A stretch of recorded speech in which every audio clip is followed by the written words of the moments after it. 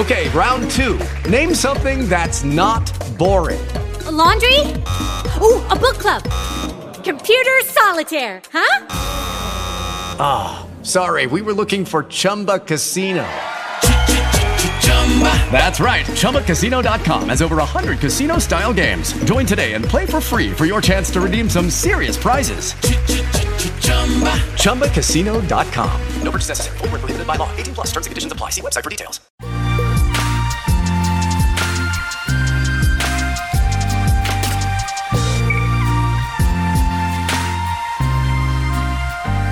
Hi there, everybody, and you're very welcome to the latest episode of the South Tip Arts Podcast. This episode is a very special episode which celebrates the life and work of John Burke, whose retrospective exhibition is currently running here at South Tipperary Art Centre.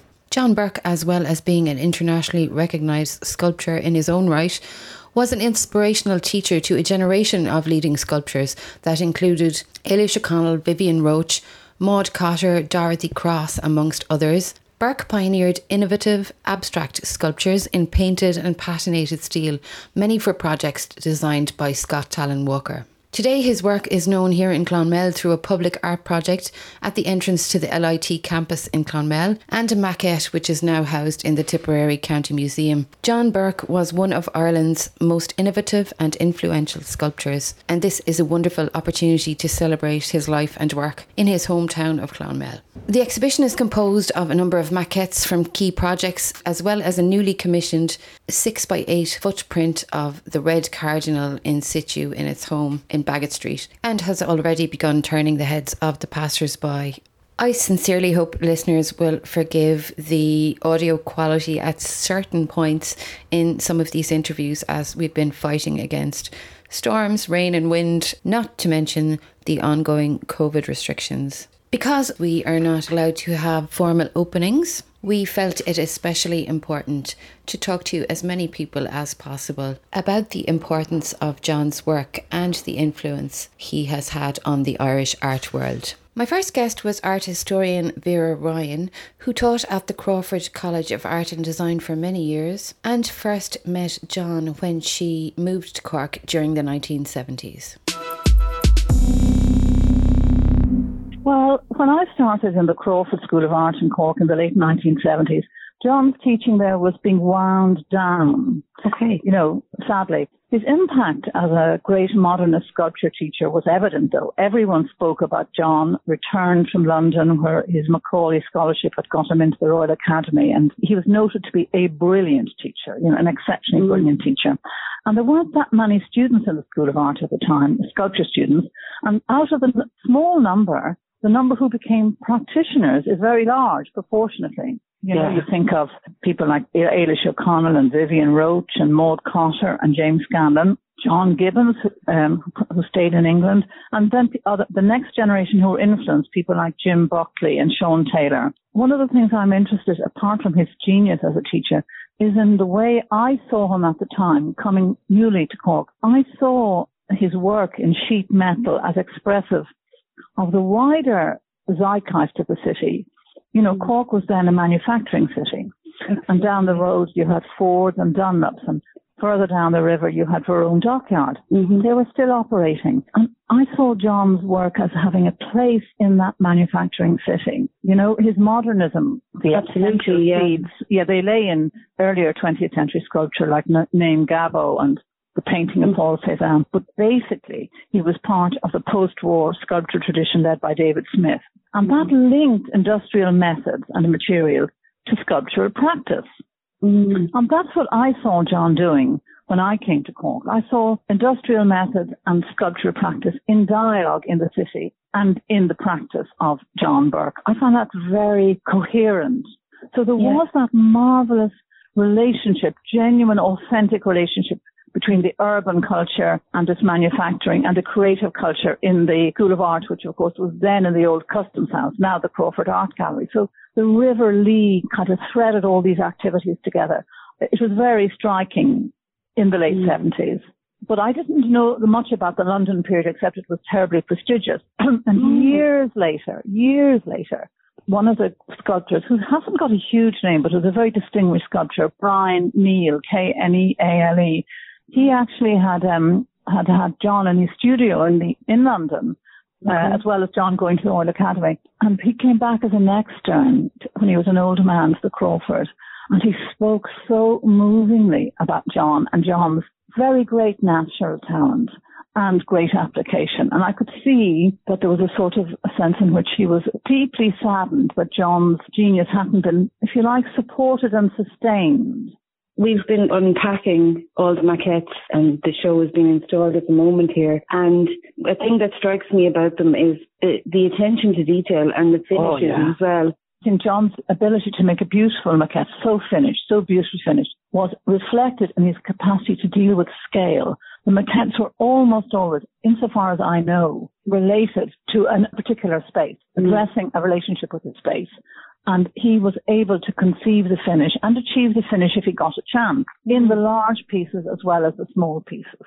There were discerning collectors in Cork in that period. I'm talking about, say, the late 70s, early 80s, who really did love and look after their John Burke pieces. I'm thinking about Dr. J.B. Carney, who had a fabulous collection out in Chipley, in Blackrock Road in Cork. And his John Burke was beautifully looked after. Mary Ryan, who ran our Beautiful Lodge Hotel up in Montenotte, her John Burke, it was modest, but it was beautifully placed and cared for, and it articulated its modernity in relation to a 19th century house really well. So in that, what I'm going to call his first heyday, John could trust people to look after the large-scale piece properly because he was there to advise them. Yeah. You know, so it's really a sad thing that when he went into decline, he wasn't there to do it. No, I think people are generally careless about maintenance of public sculptures. Which seems incredible because, I mean, for one, I think they're very important. There's certain ones, I mean, in terms of place and even traveling on certain roads, like there's certain ones that you would look forward to seeing. Like, that's right. They're total landmarks in place and marking a journey and part of your journey. Okay, you know, when you've reached that, you're almost there or whatever. Do you think in the 70s and 80s that public sculpture was more, you know, treated as a more important thing? Well, I think it's quite an interesting issue because there were these great individuals. I mentioned Dr. J.B. Carney and Mary Ryan, who were private commissioners, you know, private collectors. But there was also the great modernist architect Ronnie Tallon, who commissioned Red Cardinal in 1978. And Ronnie followed every aspect from the commission to the execution. The Red Cardinal was made in Verome Dockyard, and that's the kind of integrity between artist and community and patron that I see as part of that era. Maybe I'm a little bit starry-eyed, but it was very cohesive. Now, Ronnie had the maquette for years. It was in Ronnie's collection. And he loved it and respected it and treasured it. A very big personality, a very urbane, chic, aesthetically sophisticated person was David Hendrick, who had a Hendricks Gallery on Stephen's Green. And he, first of all, he would take on young art. You know, he was very much looking out for new talent. And he also did introduce collectors from, you know, the Masses 1960s and things like that, the New Ireland, to artists. And I think once it became a bit more bureaucratized, something did get lost when we lost the great individual private patrons. We didn't quite make it into the more, if you like, collective bureaucrecy. Yeah, that doesn't seem to happen so much anymore, does it? No, it doesn't happen as much anymore. But I suppose power is more anonymous now, isn't it? It's interesting, Emer, that his work was so well liked by so many people in the 60s and 70s because, of course, it was the era of Rosk exhibitions. You know, Ireland was opening up. Yeah. It didn't have an Irish Museum of Modern Art. It didn't have great permanent art collections with 20th century work in it, but there was a great feeling for it. And the fact that John's work is abstract, you know, and formalist makes it a little bit particularly interesting that his work was so valued. It shows how sophisticated certain aspects of the culture was at the time. Yeah, that's quite true. You know, they work very well both in and outside modernist buildings where there's more structure and less mass, because he was able to indicate volume without mass. And that gave a particular elegance, I think, to the relationship of his pieces to space. you know, elegance is such a lovely word to describe them. To see them all sort of gathered in the shadows that I'm starting to notice that they throw, and there's no lights on them or anything yet. They almost don't need anything. They're very refined in the positive sense, aren't they? As you say, finished. You see, he had a huge belief in the importance of craftsmanship. It's not that he respected craft necessarily per se. He wanted to move towards what he would think of fine art. But whether it was craft or art, he absolutely had to have that beautiful finish. And sometimes when works of art are very well finished, it's risky because you lose something. But I've never known any of John's sculptures to lose something with the beautiful finish he gave them. They're all, not all, but they're typically full of verve. You know, they all have their own rhythm, very different rhythms. So his expressive range is quite large. Yes, I totally agree with you there. They're all quite different. It seems like maybe there's distinct phases to, the coloured stuff, and then there's some that are black. The use of bright colour, uniformly applied, is exciting. Those are exciting. But I do. With Lucky Land Slots, you can get lucky just about anywhere. Dearly beloved, we are gathered here today to... Has anyone seen the bride and groom? Sorry, we're here. We were getting lucky in the limo and we lost track of time. No, Lucky Land Casino, with cash prizes that add up quicker than a guest registry. In that case, I pronounce you lucky. Play for free at LuckyLandSlots.com. Daily bonuses are waiting. No purchase necessary. Void where prohibited by law. 18+. Terms and conditions apply. See website for details. Lucky Land Casino, asking people, what's the weirdest place you've gotten lucky? Lucky? In line at the deli, I guess? Aha, in my dentist's office. More than once, actually. Do I have to say? Yes, you do. In the car before my kids' PTA meeting. Really? Yes. Excuse me, what's the weirdest place you've gotten lucky? I never win and tell. Well, there you have it. You can get lucky anywhere, playing at LuckyLandSlots.com. Play for free right now. Are you feeling lucky? No purchase necessary. Void where prohibited by law. 18+. Terms and conditions apply. See website for details.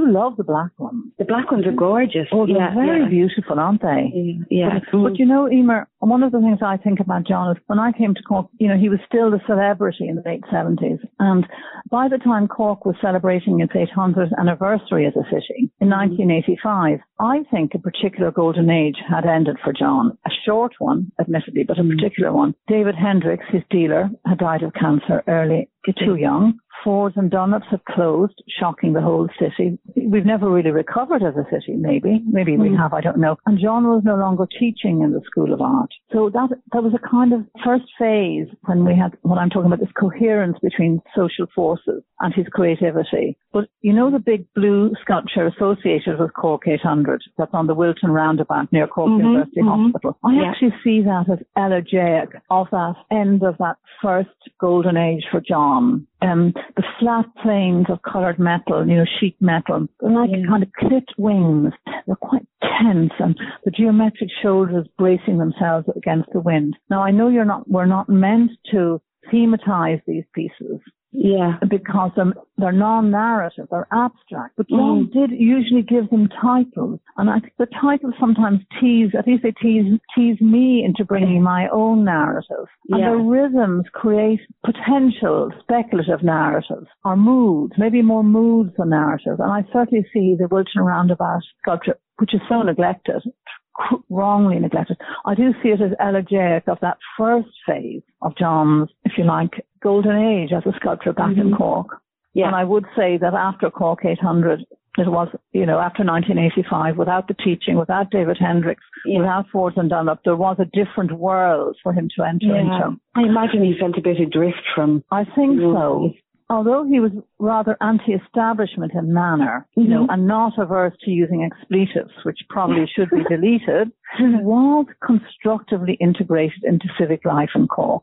For a long time, in his heyday, which was too short, he had credibility. He could deliver. He could cut to the chase. And businessmen like Tom Kavanagh and Fermoy and John Bowen of Bowen Construction were great supporters of his. And Robbie MacDonald, who was the founder-director of Triskel Art Centre, says that John Burke scribed Hugh Coveney TD, that's father of Simon Coveney TD, Richard Wood, who was the great collector, and businessman Dennis Murphy, whose family had the woolen mills out in Douglas as his I don't know who the fourth was, 3 horsemen of the apocalypse. They were forces to change the culture into something more frightening maybe and modern, but shaken out of complacency. Even though John was, if I may use the word, disillusioned is the polite word, disillusioned by the School of Art because it discontinued his teaching, he was very deeply committed to the arts infrastructure in Cork. He helped Triskel to get a permanent space on Tobin Street.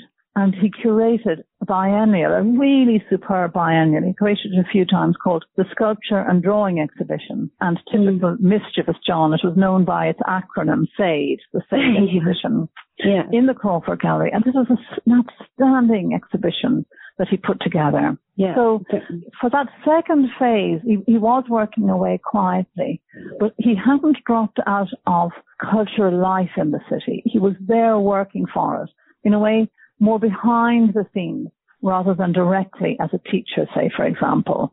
So he was very loyal to his adopted city of Cork. A very great force for good in his heyday. I'm learning that as I go along about, it's so interesting to learn so much. Emer, I hope that's useful. I hope I see the exhibition. Vera, thanks so much for giving me your time on this very, very stormy day. Thanks very much. Take care, Emer. God bless. All right, mind yourself. Bye-bye. Eilish O'Connell is an Irish sculptor and one of a cohort of students that studied under John Burke at the Crawford School of Art. She's a founder director of the National Sculpture Factory in Cork, a former member of the Arts Council of Ireland, a member of Eistóna and a member of the RHA, and just this year she was elected International Fellow at the Royal Society of Sculptors in London. I was delighted to talk to Eilish about her time in Cork and the inspiration that John provided as a teacher.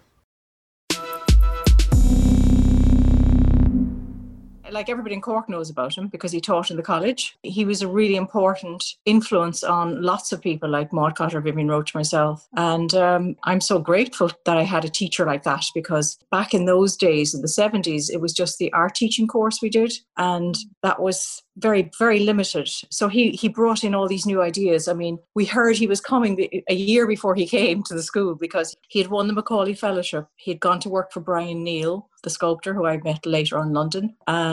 And then he travelled around Africa. So, I mean, in the early 70s, that was a very radical thing to do. So we heard about him before he ever came to the college. And I mean, he was just like such a breath of fresh air. You can imagine, we're drawing from the antique, He was prominent in the art world even before he began to teach you. He must have been. I mean, I was very, very young. I mean, I was about 17. So, yes, people would have known about him. And he had great support in Cork from business people. And Richard Wood was very supportive. He was a collector. He just came in with such a blast, of colour and enthusiasm in this 1970s Ireland. You can just imagine the influence. He's been to London. Nobody came back. If you went to London, you didn't come back. Wonderful to hear this kind of stuff because there's very little out there to be found. In those days, there was no documentation of art. And I always said you could be doing the most amazing work in Cork and nobody cared. It was really Dublin focused. Right. So you had to go to Dublin. If you wanted any attention from the art world at all, you had to go to Dublin. And in fact, when I was 18, I mean, he taught me how to weld, which is incredible. That was the beginning.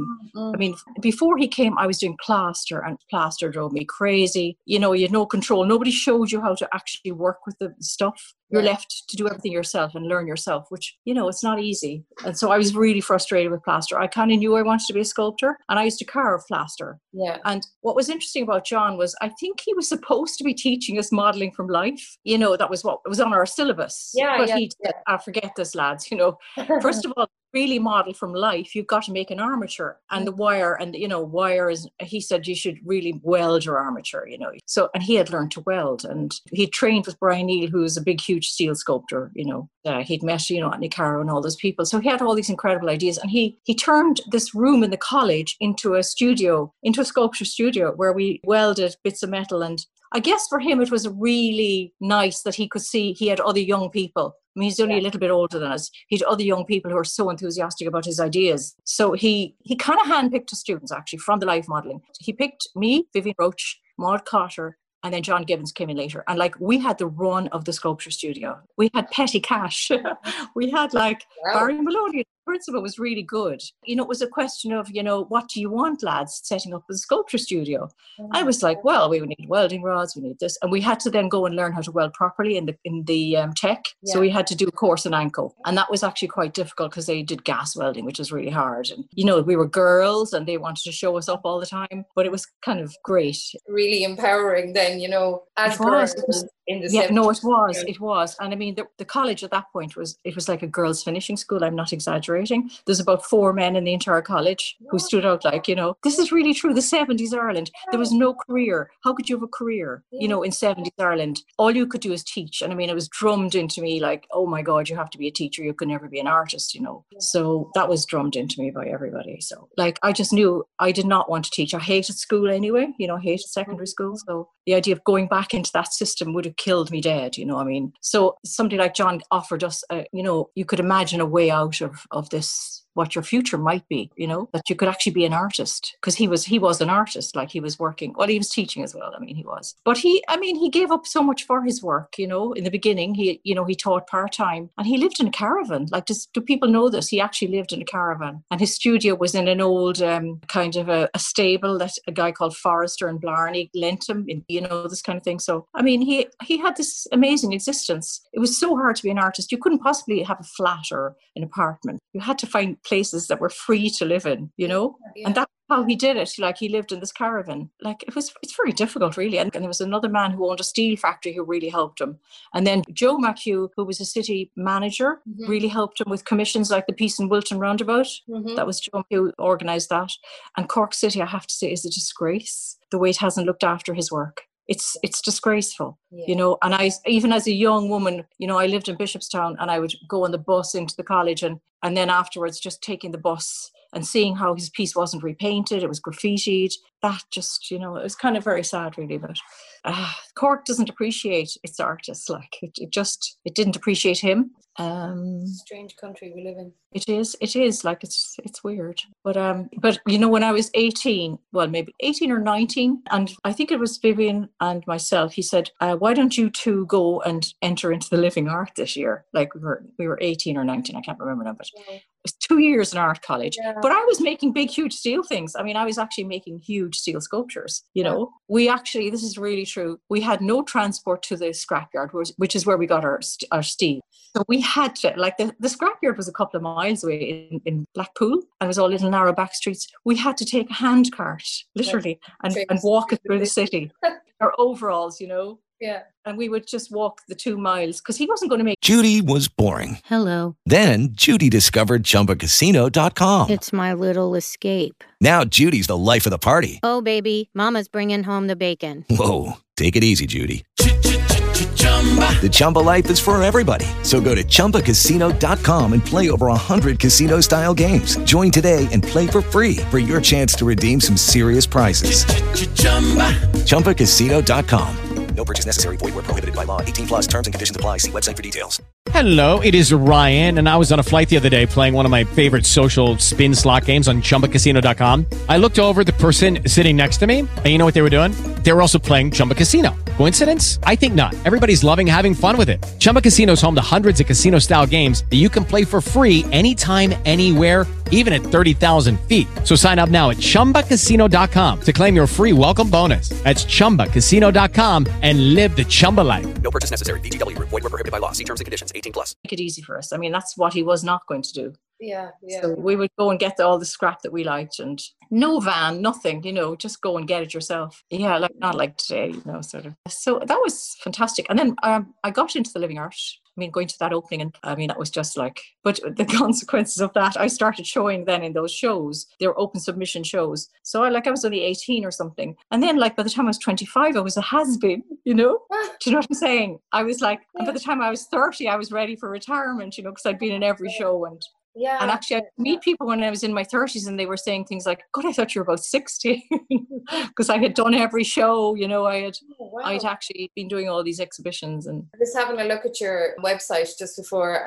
My God, your CV, it's absolutely huge. I know it, and I have to edit it as well, but that's thanks to John Burke, you know. That is thanks to John Burke, really and truly. And he showed with the Hendricks Gallery. And then when he left the college, then it was kind of strange. We didn't really see him, because they're friendships you set up in the college system. Yeah. And then they don't exist outside of that system. Yeah. So then there is no real art world in Cork. So, you might see him kind of say hi in a pub or something. But, I think that lovely contact that we had as students was just gone very instantly, and I think that was really hard for him, as he had invested so much in us. Yeah. And even John Gibbons, he encouraged John Gibbons to go to London, get into St. Martin's. The first piece of sculpture I ever made, he said, go and get that photographed professionally. I had hardly any money, but I did it. And he said, when he saw the photograph, he said, that will get you into the Royal College of Art this minute, Like, talk about giving a student confidence, Oh, yeah, he was just so positive. So I really owe him so much. I really do. I mean, we all went our separate ways, but he introduced that whole thing of you could be an artist, like God, He was the only bloody full-time artist I ever met in my life when I was young. Otherwise, it was people you read about in books, and this was a real person. How important is that? I guess he supported himself afterwards, after teaching. He got big commissions and, he was doing very, very well. But I think it's a great disadvantage, actually, even back in the 80s, to be based in Cork. It was a huge disadvantage, Rather than Dublin. Oh, yeah, it's a scene there, and you're out of that. So especially back in those days, it was I think it was really important to go to openings and, connecting with people. So he kind of fell out of that, he did kind of fall out of that because in a way he was too successful, I think, to go into open submission shows. Yes. Do you know this kind of, and he always had his solo shows to work for. So I suppose it gets to the stage where you have to make the calls that, you're kind of gone up a level and you can't. Yes, exactly. He was he had done that huge piece in outside bank. It was the Bank of Ireland. It's now actually outside the Health Services Executive. Yes. The big red piece. It's always on the news. We've got a giant print of that as part of this show. Actually, I would love to see the show. The ceiling, it's going to look amazing. Yeah, that piece actually had been in the other part of the building where Michael Bulfin was. Yes. So they moved it to the better part, the front, which was really nice. I thought that was brilliant. That was Scott Talnawalker did that. So that is just brilliant, But I'm still very angry about the Wilton Roundabout piece, which is a very prominent place in Cork. And I mean, I have looked at that in all kinds of moods when I was a young person and in all kinds of lights, and really appreciated it. And it was such a landmark for Bishopstown. Yeah. And you think of all the people who went through Bishopstown, they all know that piece intimately, especially if you take the number 8 bus and you go around it, Yeah. So I don't know, Cork City Council, I don't know.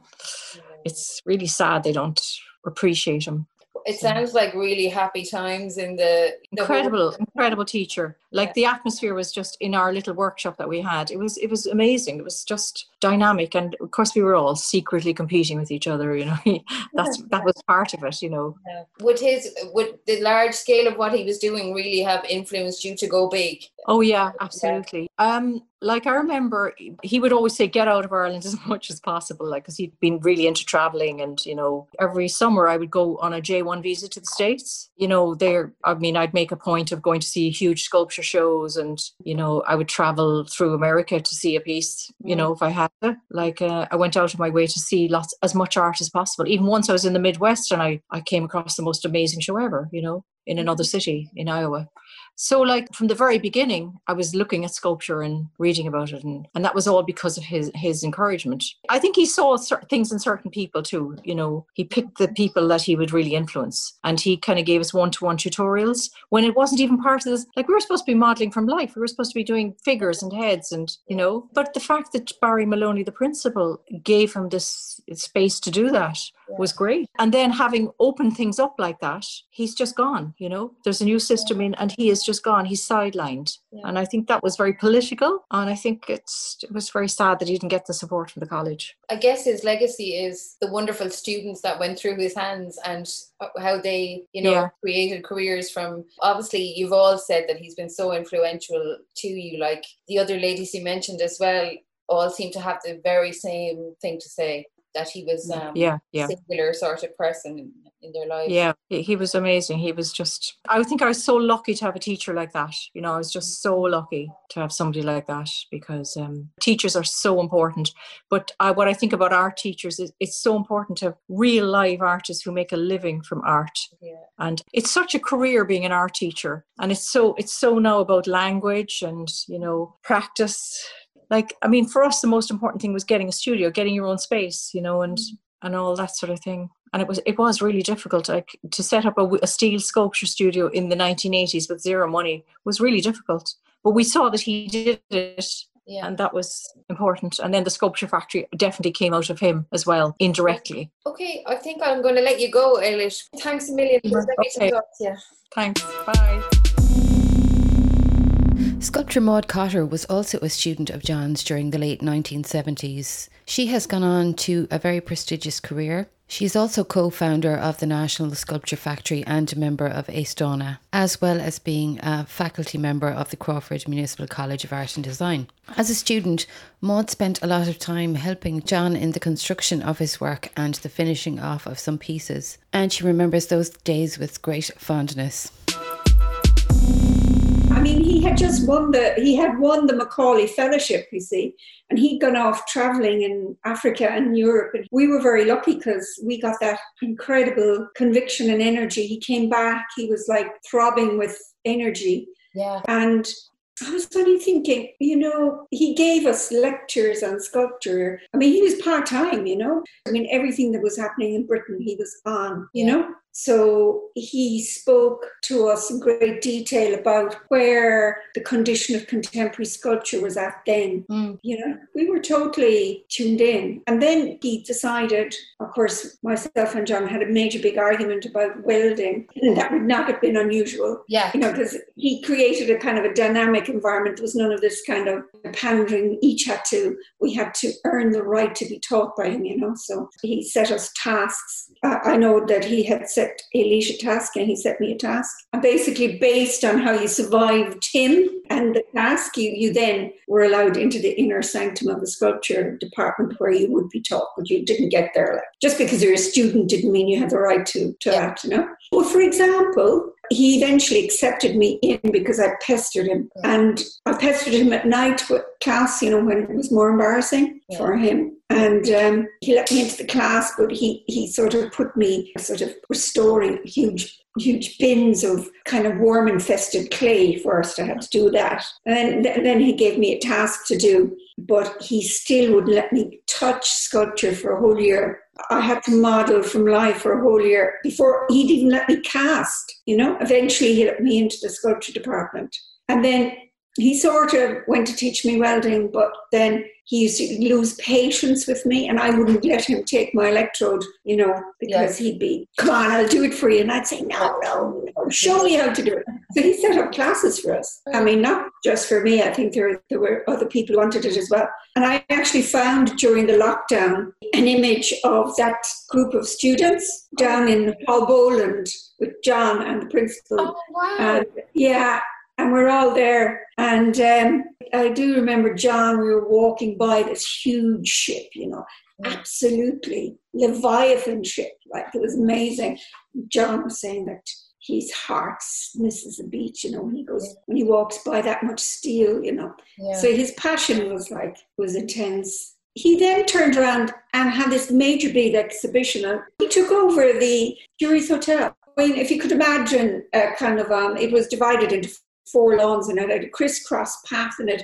And it was this huge track of open ground right next to the river. And John mounted an exhibition of work there. And I was working with John, helping him with his sculpture at that point. Now, I went into college in 72, so I was just fresh in, that would have been 73 when he had the exhibition. And I just remember the day of the opening, I was supposed to invigilate, and I was sitting at this table with this kind of cruciform path and all his sculpture, and he just couldn't stand beside me, just sitting there doing nothing. So I was finishing work right up to the end with the wet and dry sandpaper. He had me finishing his work like I was just a student, but and he'd come along and sometimes he'd spit on it, for the wet and dry, because to keep the work going. And he was very nervous. And I remember him walking around. He'd come back and check me and give out to me for something I was doing wrong. But it's kind of being nice too. It was just, I always remember that day. And I stayed on for the opening. Sure, I didn't know anybody. I just kind of sat there, and that was incredibly ambitious. Huge. So we have this kind of sense of scale from John, you know. Yeah. Would you say that it definitely influenced the scale of what you do yourself? Did it make you really want to go big and to get into all those industrial materials? In some ways, it made myself Eilish and Vivian fearless in some ways, you know. I remember he kept saying, you have to go to Dublin, you have to go to Dublin. Sidney Nolan, the painter, had this huge painting. I mean, I don't know how many meters, maybe 20 meters, 30 meters, I don't know, by whatever. It was a series of small pieces and it formed a huge snake just in the RHA gallery.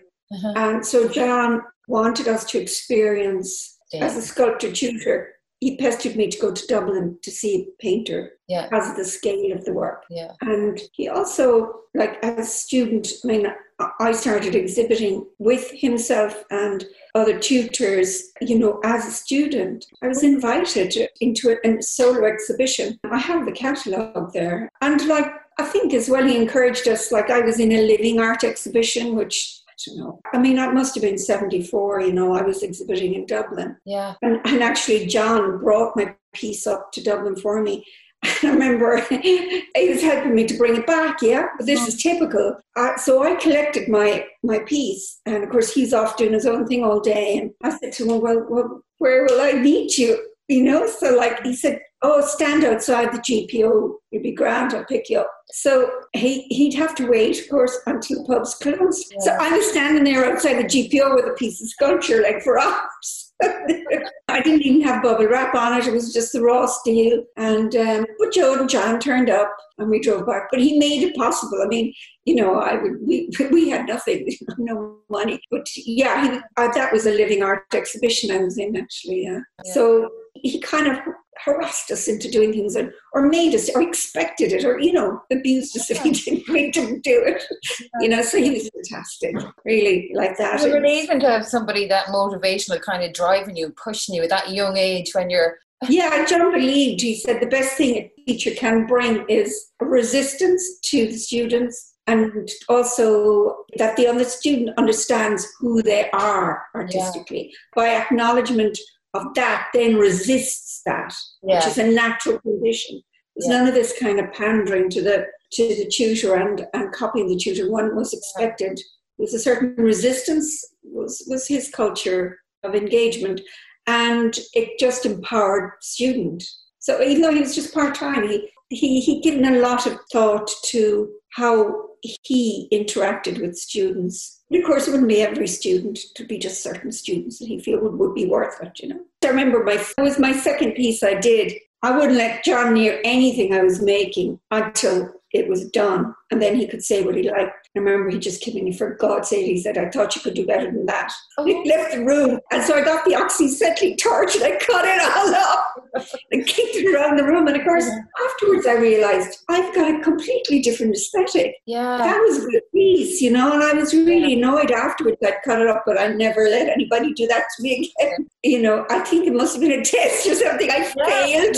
Maybe it was a test, exactly, to see like how... Exactly, that I didn't stand up for my own aesthetic, which was very different to his. Yeah. But I learned from it, you see. What a great thing to learn at such a young age, you know, to be challenged to that level it's a wonderful realisation to come to at such an early stage in your career. So I'm sure that fed forward. Yeah, I think he accelerated us. Yeah. Certainly accelerated my tenacity and kind of drive, you know. And also I admired his work. And also he loved Turnbull, you know. William Turnbull and David Smith, and I naturally loved line. So, you know, he introduced me to these artists. I don't know how many years he was studying there. And of course, after college, when I had my first one-person exhibition, I think it was 1983 in the Crawford Art Gallery, at the reception over in the Culo, which was the bar across the road from the Crawford Art Gallery. John was so delighted I'd had this great big show, you know. I'd put a lot of effort into it. And he jumped up on the tables and he was dancing on the tables in the bar. Because he probably had a few drinks taken, but nevertheless, he was, you know, he was so generous, like spirited. He liked to see you get on. Yeah, he's obviously very proud of you that night. Well, I wouldn't go that far, but he was like delighted. So John was a force of nature in that sense. He had an international ambition and he had an international scale of engagement. There wasn't that kind of level of opportunity for him that should have been here. But we were lucky he was in Cork. It seems like at that time in Ireland that, the kind of living art and then the ROSC and all those things, that things were just beginning to kind of merge in a little bit. And then it all kind of went to pot with a recession and then everything just kind of fell apart again. And it sort of lost the momentum that it was beginning to. That's the sense I get from it. I mean, in terms of what the capacity of the art sector and the networks that were there in Ireland at the time was very slim, very slim. But the funny thing is, like, strangely enough, there was only one gallery in Cork, the Lavitt Gallery, Lavitt's Quay, and they were very, enterprising and, they're fine gallery. And in fact, they're still the one gallery that's left in Cork now, a commercial gallery, because of the last recession. But of course, you're talking about the kind of dip in the 80s. I mean, in some ways, because for him, that would have been much more serious than it would have been for us because we were starting. Beginning out, but he had some... we started the National Sculpture Factory and there was a lot of drive in that and gained kind of ways of doing things. We weren't provided with materials in college, so we were used to scavenging and trading and we just get materials wherever we could. A professional sculptor, that would have been much more difficult, Of course, yeah. It seems that the times all kind of fed into the way everything happened. Just Eilish mentioned that the dockyards were all closing down and that all this material kind of became available from all these industries that were finishing up. So, I suppose you had access to things that maybe you wouldn't be able to get your hands on. The first major purchase we made was a guillotine, which would have been worth about 60 grand. And we got that less than 10. The way it went was we decided we were going to do it, and it took about a year to actually find the place and persuade about a year and a half, maybe 2 years, to persuade the local authority to give us the building. We set up a company then and we began to involve a lot of other people and we had a fabulous technician working with us, Ona Riavik, who checked everything out. I mean, literally, Eilish was in London at this stage, but myself and Viv felt we had to work on the floor because Owen would say, look, there's a such and such available, and if you take it now, you can have it for this, but there was no point in waiting. We just had to purchase. We built up just enough. We didn't overdo it because we wanted to be responsive to what other artists wanted.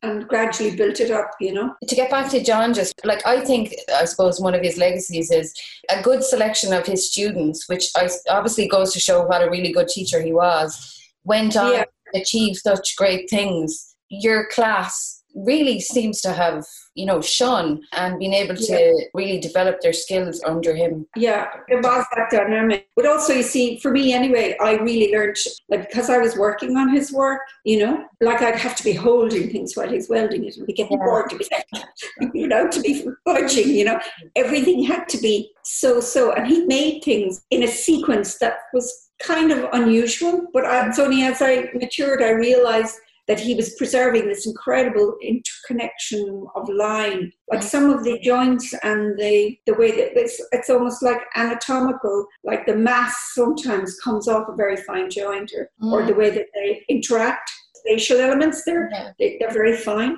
So he would worry something out and spend ages getting it to sit right and test it. Yeah. And then I think he had to kind of finish things as he went in. And then, of course, he would spend ages sanding it. But it was not just to do with having a nice surface. It was to do with how the light fell on the piece. We often talked about that. It's quite special to be able to have had that experience, to just observe a master at work like that.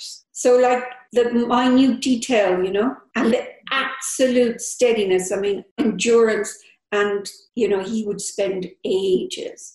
Yeah. Like if I were finishing something, I couldn't believe how long I had to do it. Just never, ever. Yeah. And of course, if some of his smaller pieces are particularly intricate. And it's interesting that I think Turnbull had that kind of witticism in his work too. How the pieces just switched certain energy and dynamic at a certain point. and he understood form. Like he's talking about the Burges of Calais, you know, he loved that piece, and he was always talking about how something should work from 360 degrees. Every single point of it should. Hello, it is Ryan, and I was on a flight the other day playing one of my favorite social spin slot games on ChumbaCasino.com. I looked over at the person sitting next to me, and you know what they were doing?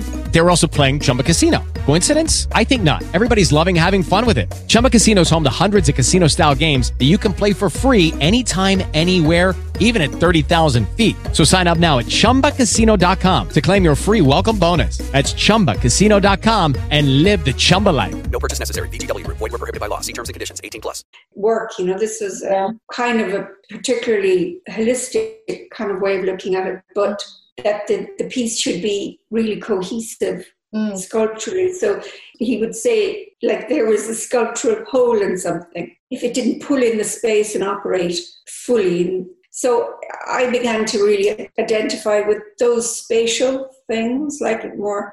But for me, it was always about air and the intangibility of air. So I was very into linear work as against planal work, you know, very physical work. But it still meant that, like, I'd make something, but I'd kick it around the floor, or I'd swing it on a rope from different points just to see how, as it moved, that everything was working, you know. But these were all points that John would say. But of course, that's the kind of way he taught us. He'd just say the odd thing. Almost taught you to investigate or something. Yeah, he'd say something and he'd let you figure it out. It just seems to have been a brilliant time to have been in that college, you know, it really does. I think, you know, certainly his work hasn't been given the kind of serious context it deserves. I mean, I know the Irish Museum of Modern Art own two pieces and that it's in collections, but certainly a very rigorous retrospective, I think. A very scholarly work, I think, would have to be. We'll wrap it up, Maud. I just want to say my thanks for having a chat with me today. It's been lovely. Thank you so much for getting in touch and for putting in the energy for John. That's great, you know.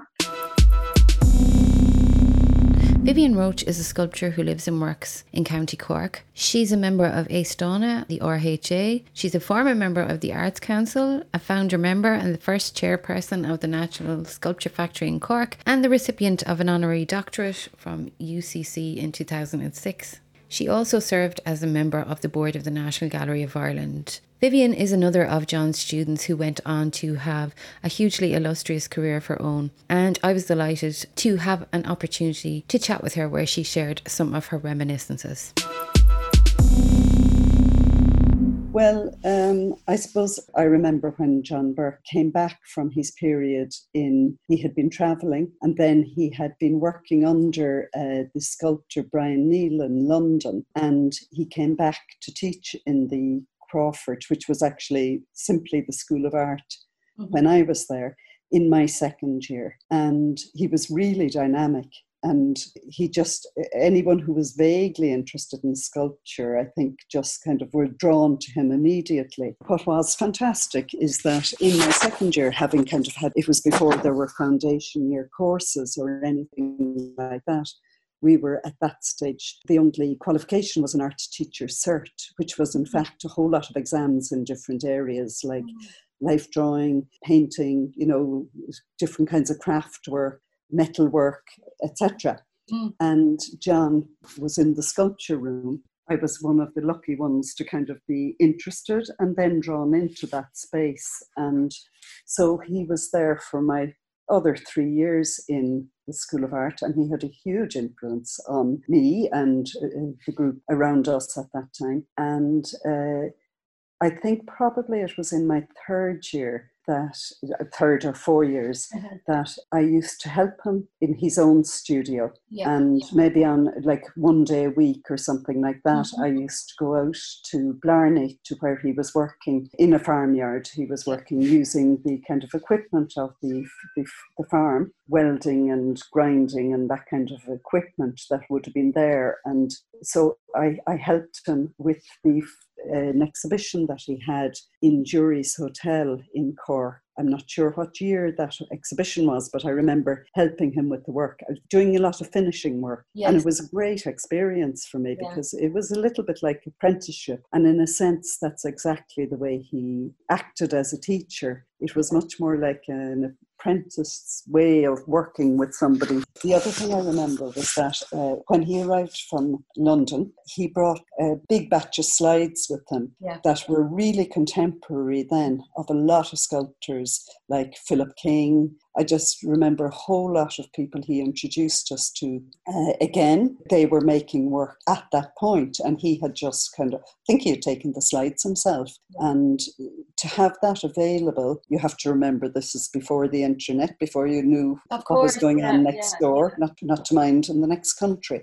And so that was really amazing. And we used to have these very interesting, he'd have slide lectures and we'd go through all that work. So I suppose I had, over those years, I was then working myself in steel, certainly by my third year, but probably by my second year, I had started working in steel, and steel became my primary material for quite a number of years. And his influence was just really huge in the school at that time for us sculptors. Yeah. It seems Maud actually tells kind of a couple of funny stories about helping him to finish off stuff as well. And she obviously worked on the pieces too. And that he was such a stickler for detail and fine finish and everything. That must have had obviously a massive influence on your own sense of finish in your own work then when you came to produce your own. It did. I mean, the other thing that John did was he felt if we were going to be welding sculpture, then we should be like welders. We should be good welders. And he set up a link with the VEC, the tech, as it was called at that stage, and had a special course made in the tech for us art students. So we were getting really, not only was John teaching us like more the fine art side of things, but we were also getting really, really good skill development through the welding teachers in the Cork VEC Tech School at that time. That was really amazing. So yeah, he was a real stickler for finish and for ways of working with steel that was appropriate to the material itself.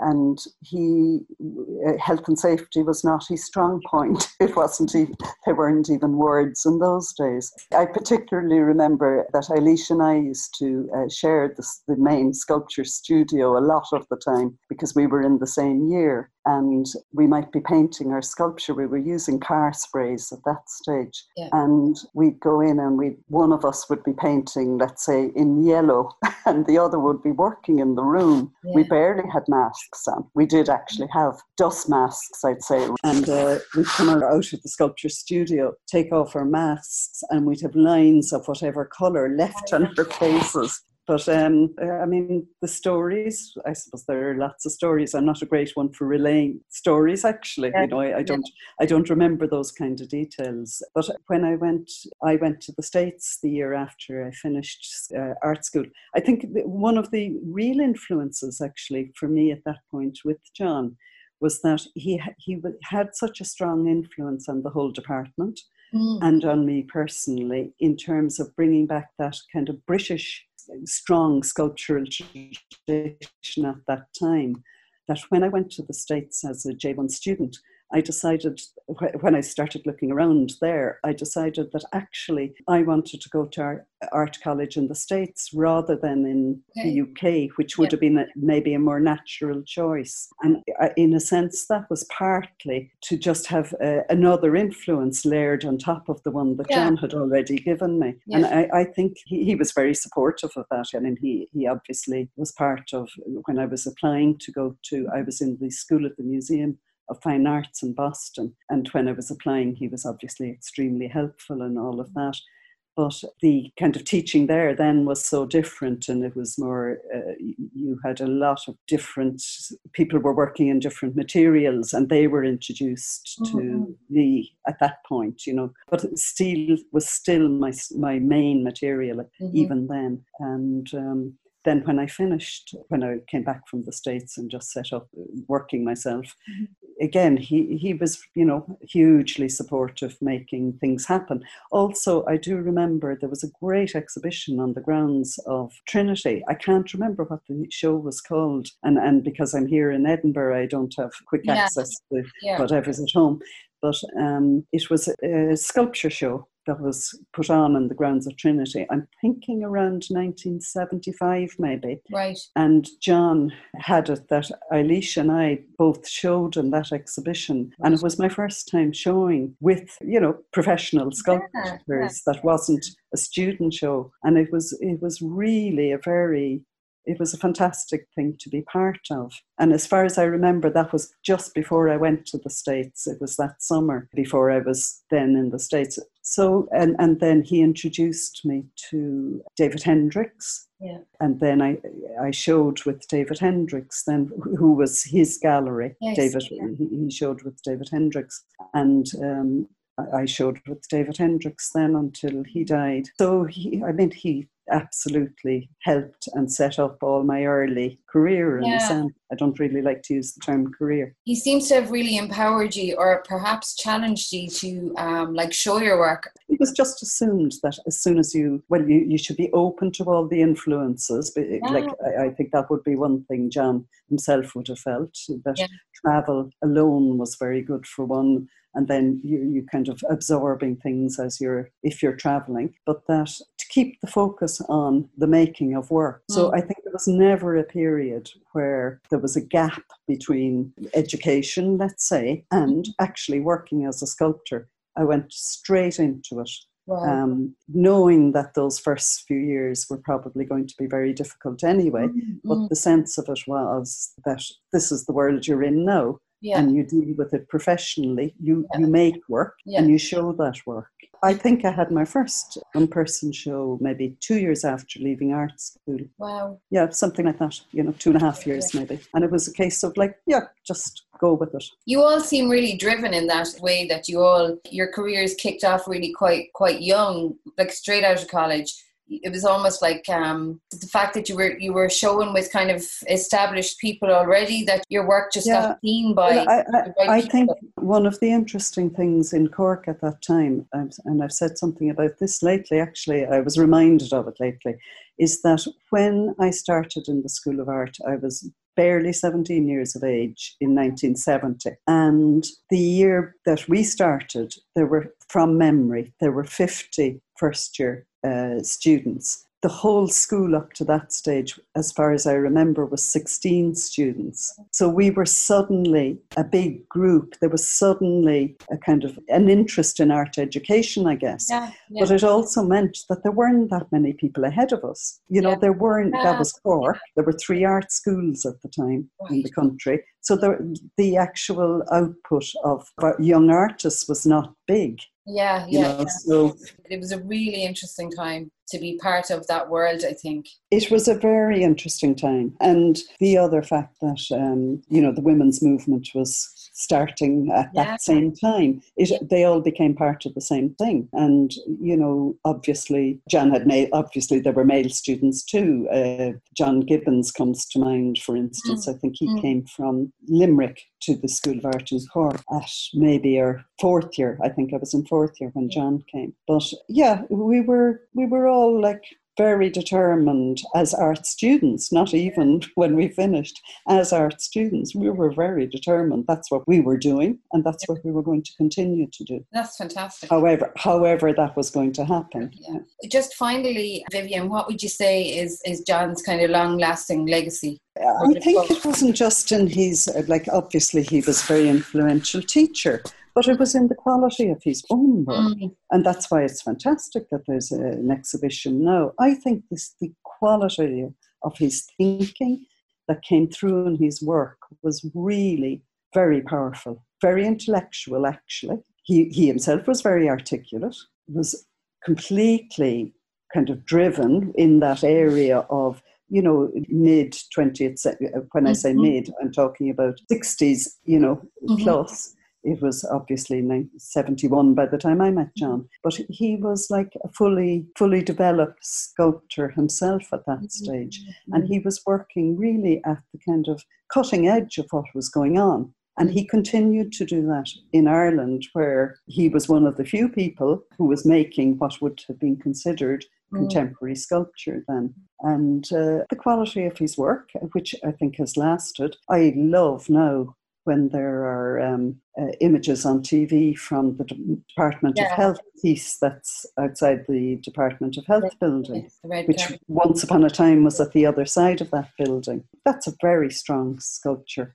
And I think all of his work, the public work he made, is very strong.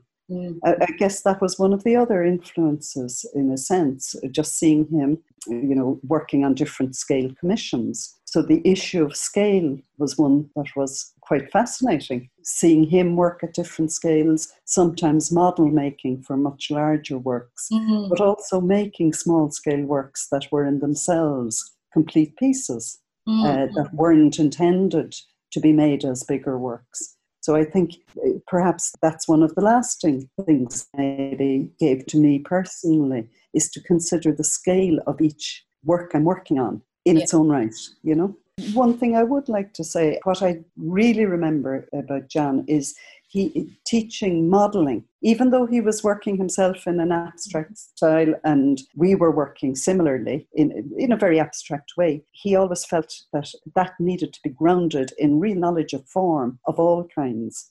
He was very, very kind of questioning about form. And he used to have life modelling. He used to teach life modelling, have us do life modelling and come in, if he wasn't teaching it himself, he'd come in and check out what was the state of our life modelling. But actually, I used to love life modelling. And it's one of the things, even he himself used to draw very nicely. He'd draw from the figure, really beautiful drawings. And that sense of actually, I love life modelling, I loved it then. And I kind of came at it again. I made a head about 5 years ago and hadn't since my student days. So it was that kind of wonderful connection all those years through. I think that love of it would have come from his kind of making me realise that, looking at the figure, looking at any form, is what matters, It's just like if you work with the figure and you're still thinking abstractly.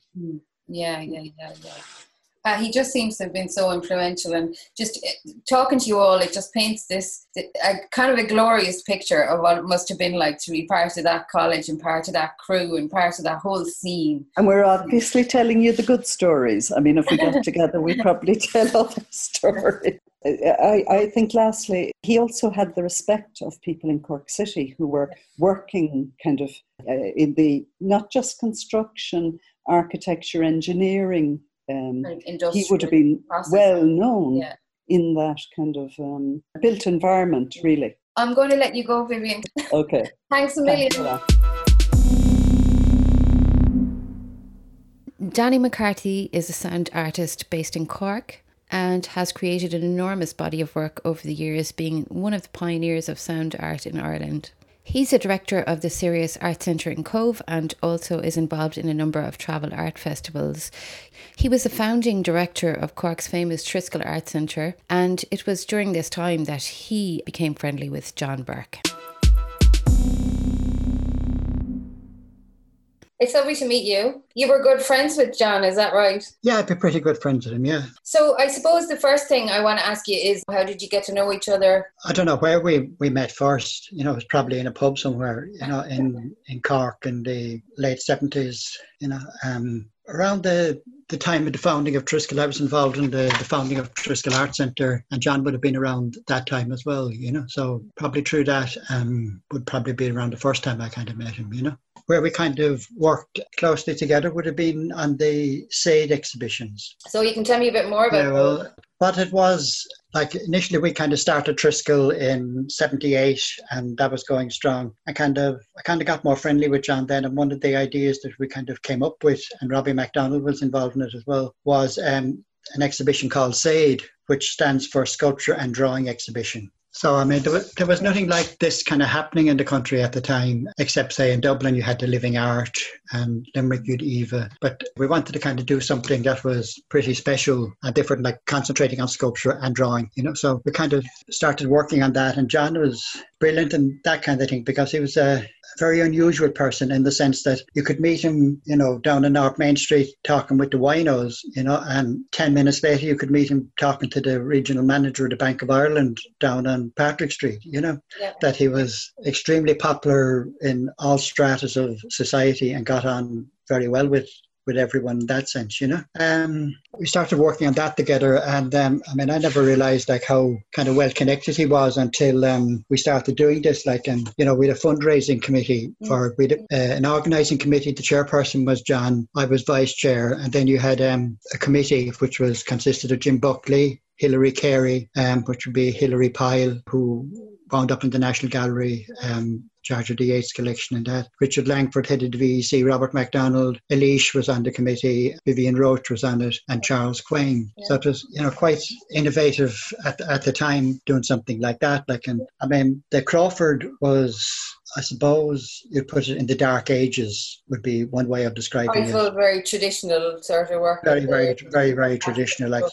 We wanted to have the show there. It was the only place that could possibly hold it. And Dermot O'Donovan, who was the director there at the time, I remember he was on the committee, but we had a meeting with him and trying to persuade him that installation was a valid art form, that, we had to have installation or had to have it open for installation, and did you find much resistance at the time, or? Yeah, quite a bit of resistance in a sense that people weren't aware of contemporary art, and whereas John wouldn't be involved in installation or performance or that type of thing, he would support it, and like the one thing with him, he had his own particular style in that, but he recognised good art when he saw it, no matter what art form it took, and was happy to support it then, And we had a selector for it then who John got. He had studied with him when he was in the Royal in England, called Brian Neal. He was head of sculpture in the Royal, so it gave it kind of that extra credibility that it needed at the time and that kind of thing,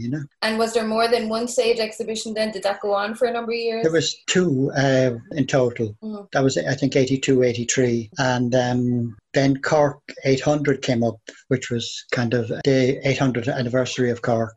So there was an exhibition called Cork Art Now, Can 85. So that was again a bigger show than Sade, and incorporated all art forms, But kind of Sade that John and myself had set up was kind of the forerunner of those kind of things. And at that stage, the Crawford was kind of bringing up the contemporary work, And the Triskel was up and running by then, I suppose, so a lot of the contemporary work probably started to... Yeah, Triskel had started in 78 in a place called Beasley Street, which is just off the South Mall, and then we moved up to Bridge Street. We had two incarnations in Bridge Street, and then we eventually got the money to buy where it is now. Were you in college with John? No, he'd been older than me, I think about 4 or 5 years older. Yeah. No, I went to college in Dublin.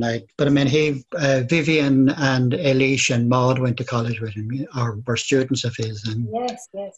Whereas their work wouldn't at all resemble John's. Yeah. I think they still carry to this day his influence on perfection in the quality of the work, the attention to detail. If you look at any of John's sculptures, they're all really, really well made. The welding is always perfect. They're just coming out of the wrappings downstairs here in the Art Centre, and they're absolutely stunning.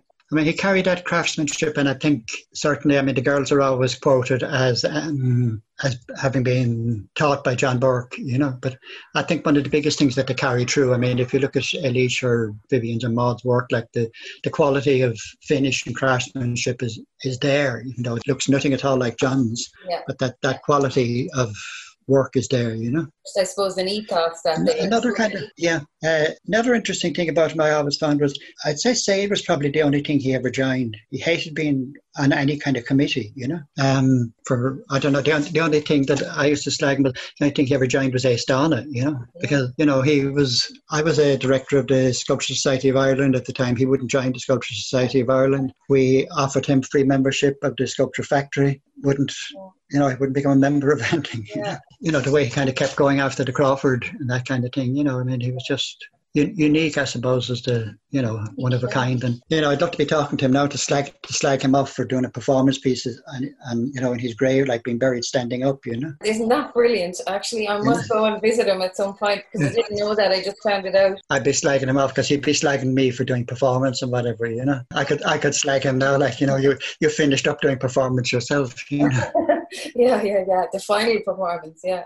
What ways in which would you think that he influenced you in your own work? I'd say the only influence, like, is his professionalism, Yeah. Like, he was very professional in his work and he took his work very serious, I think that would be an influence, or certainly something we would certainly have in common as well, But it's great to see him being recognised, more again, like, because, like yourself, there's probably a whole generation like that.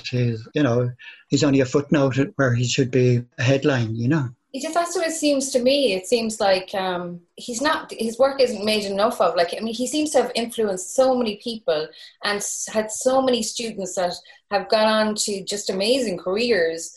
That obviously speaks to the fact that he was a brilliant teacher in the first place. And then why don't we have a big book, about his life and work? I just don't understand. There was talks a number of years ago, like, of having a retrospective in the Crawford and that, but it never came to anything, unfortunately, Well, maybe this can be the start of something that develops into something even bigger. True, that's definitely, but I think, as you say, it may be a start to, that it can grow from there, that. Danny, I'm going to let you go because the line's not great. Okay. Maybe we'll catch up soon. Lovely to talk to you. Yeah. Okay. All right. Thanks, Danny. Talk to you then. Okay. Thanks, Emil. Bye-bye. Sean Lynch is an artist and curator based in Askeaton. He works alongside his partner Michelle Horrigan at Askeaton Contemporary Arts, where they have enabled, since 2006, over 100 artist residencies, site-specific projects and publications to be made in the southwest of Ireland. Sean's interest in unearthing hidden histories led him to the discovery of a piece of John Burke's in a council storage yard in Cork, which had been removed following a petition of the residents of the Fairhill estate. The unearthed work featured as part of Sean's Adventure Capital piece, which represented Ireland at the Venice Biennale in 2015. Sean came to the Art Centre for a chat about the influence of John Burke on Irish art. You've had an interest in his work for a long time now, so... Well, I guess in some way you pick up tacit knowledge bit by bit, or it never comes to you in one big lump. And I started kind of becoming aware of some of these practices around heavy metal sculpture, if you want to call it that, back in Limerick in the art school, because it was always a very interesting place, the sculpture department there in the late 90s, where you had a lot of people doing performance work, and then at the same time you had a lot of people making big sculptures, and the class sizes were a lot less back then. There was more resources being afforded to the art college, so big heavy materials could be purchased. And people like Maud Cotter or Eilish O'Connell would come and give talks every Thursday morning. There would be a visiting artist explaining their work and their life around it. And gradually then, by beginning to visit Cork or becoming more familiar with a lot of the visual art organisations or the apparatus around the presentation of work in public spaces, I began coming by these pieces by John Burke. And the work seemed to come from somewhere else, in every kind of way, It wasn't of the Seamus Murphy school of stone. It seemed to, even by the late 1990s, it was very questioned in terms of it being a good art form, because the pieces themselves, sometimes the shapes were quite aggressive for the forms of public art that were becoming more typically prevalent at the time. I mean this in terms of every village would have to have a statue of the famous man from that village who invented the submarine, or went to the South Pole, or was a general busybody telling everybody else what to do. And these pieces were not about that. They were about a wildness of material with Burke. They didn't try to explain themselves. So of course, once you talk about that notion of an enigma, wondering what something is, you want to find out more. And I guess a couple of years later, I was putting together a publication that was based on very analytically examining newspaper coverage of how art and artists were represented in Irish newspapers from around the 1950s up till the early 2000s. And so not so much reviews or how people were writing about art, but instead when artists hit the news and how this would be reported in a journalistic sense. It was a real learning experience for me because a lot of stories about artists would get onto the front page of the newspaper. It doesn't really happen after the year 2000. They're in the lifestyle section on a Saturday instead. Yeah. And I came by this article in the Evening Echo, and it was about a sculpture in the north part of Cork City on a housing estate that the neighbours had began petitioning door to door, making a petition together to remove the sculpture. And there was 2 reasons for that.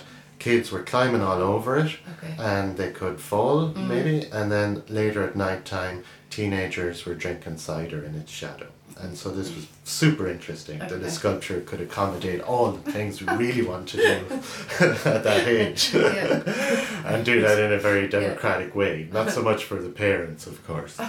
And the sculpture was removed off the site, and I began looking for it, and the title of the work was Uniflow, and eventually I found it half buried in Cork City Council storage area quite close to the housing estate. And I was very interested in this situation. I didn't want to be judgmental about anything, about whether this was a good news situation for the neighbourhood that the sculpture had disappeared, or whether it was could be considered a failure because the artistic work was given such criticism and removed.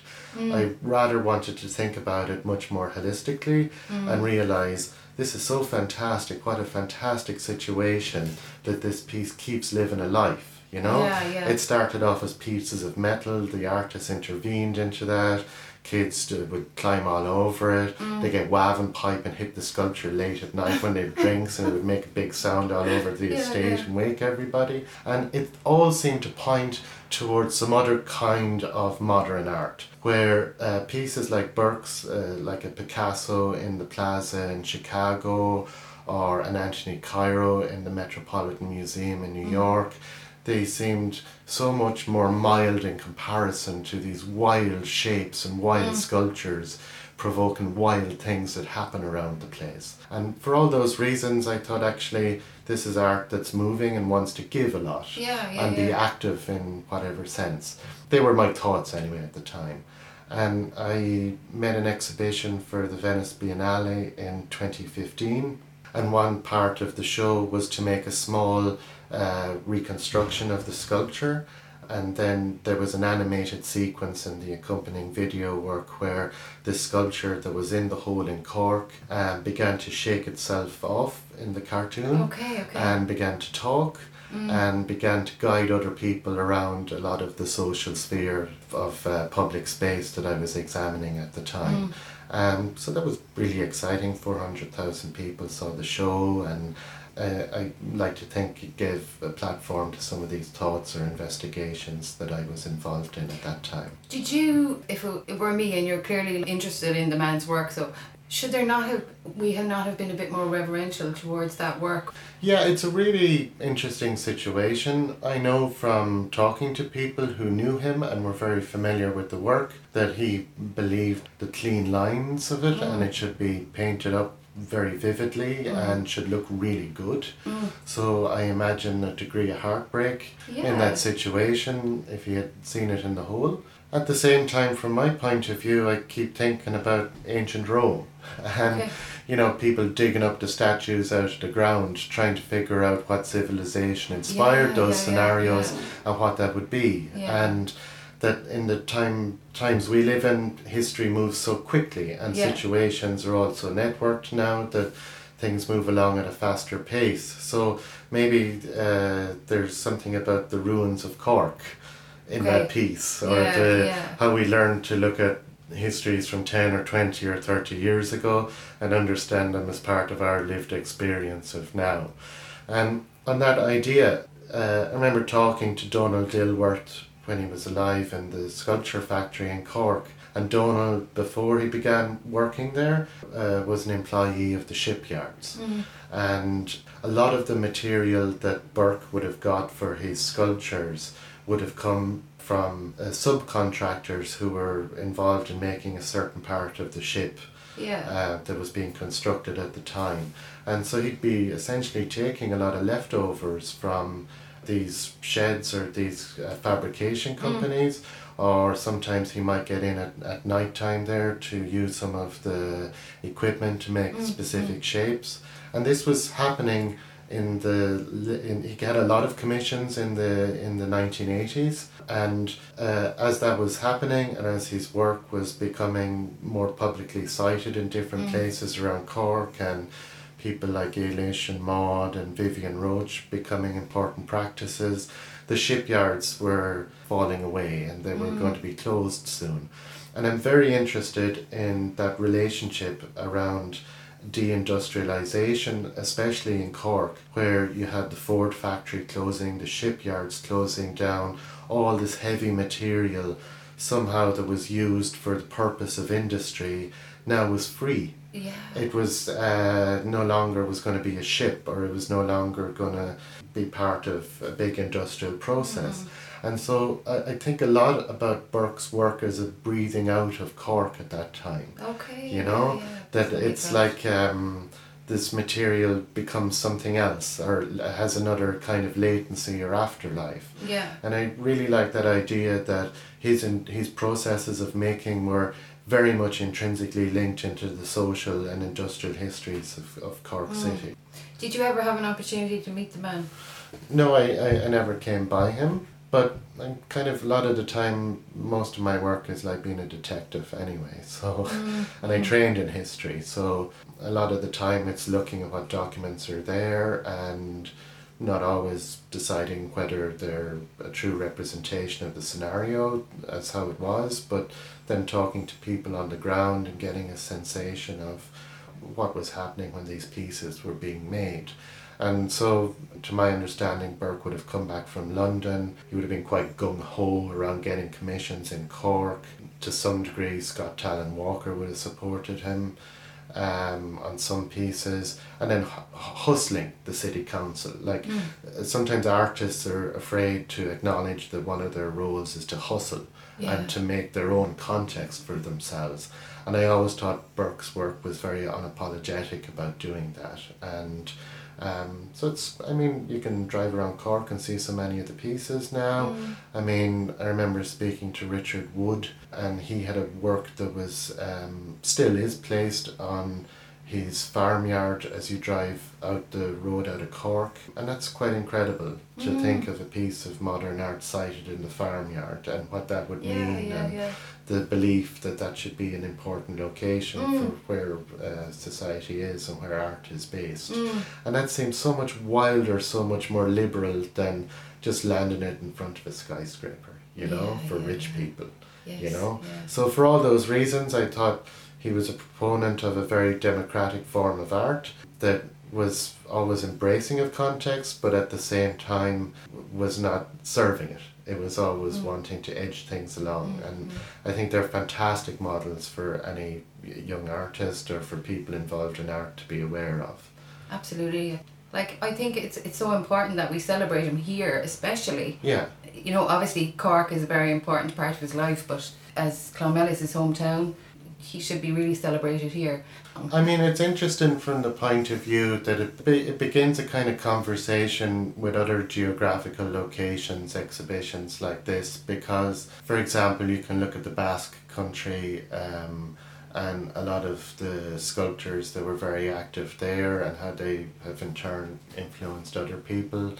And it's an area I know a little bit, and I know some artists there, and they're very much, even to this day, about non-narrative, you know, that they don't believe in this notion that you make something and then you have to give a big long-winded explanation of why you made it in the first place for it to be valid or understood. And so I think there's comparisons there in some way with the likes of Burke, that the situation is there, but why would you explain it? Why would you deny the tactility of looking at something and being able to freeform your own thoughts around it. And like a lot of the titles do this as well. Do you think that was very deliberate then on his part, that he didn't ever explain them, that he left it totally up to? Is that why we can't find an awful lot of stuff in books that we can read and study about? I mean, that's a nice notion to move along with, to get people interested, that it's a degree of a mystery, you know? That's really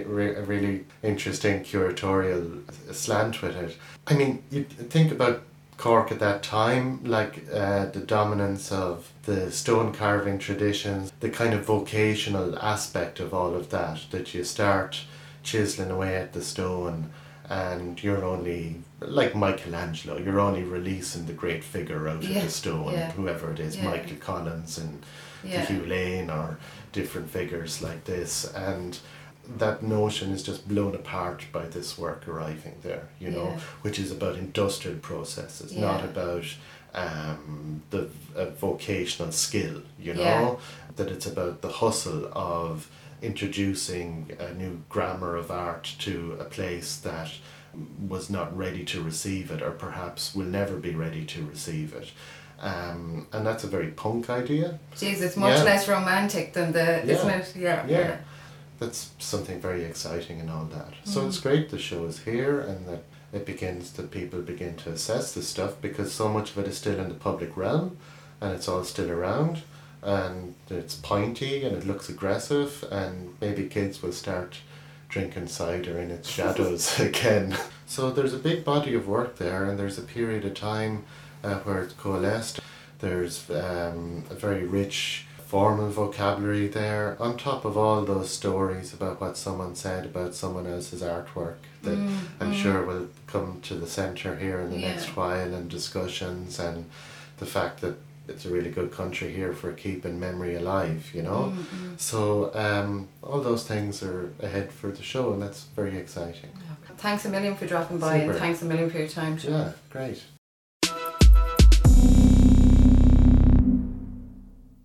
And that is it for this special edition of the South Tip Arts Podcast. Thanks to everybody who joined me for a chat.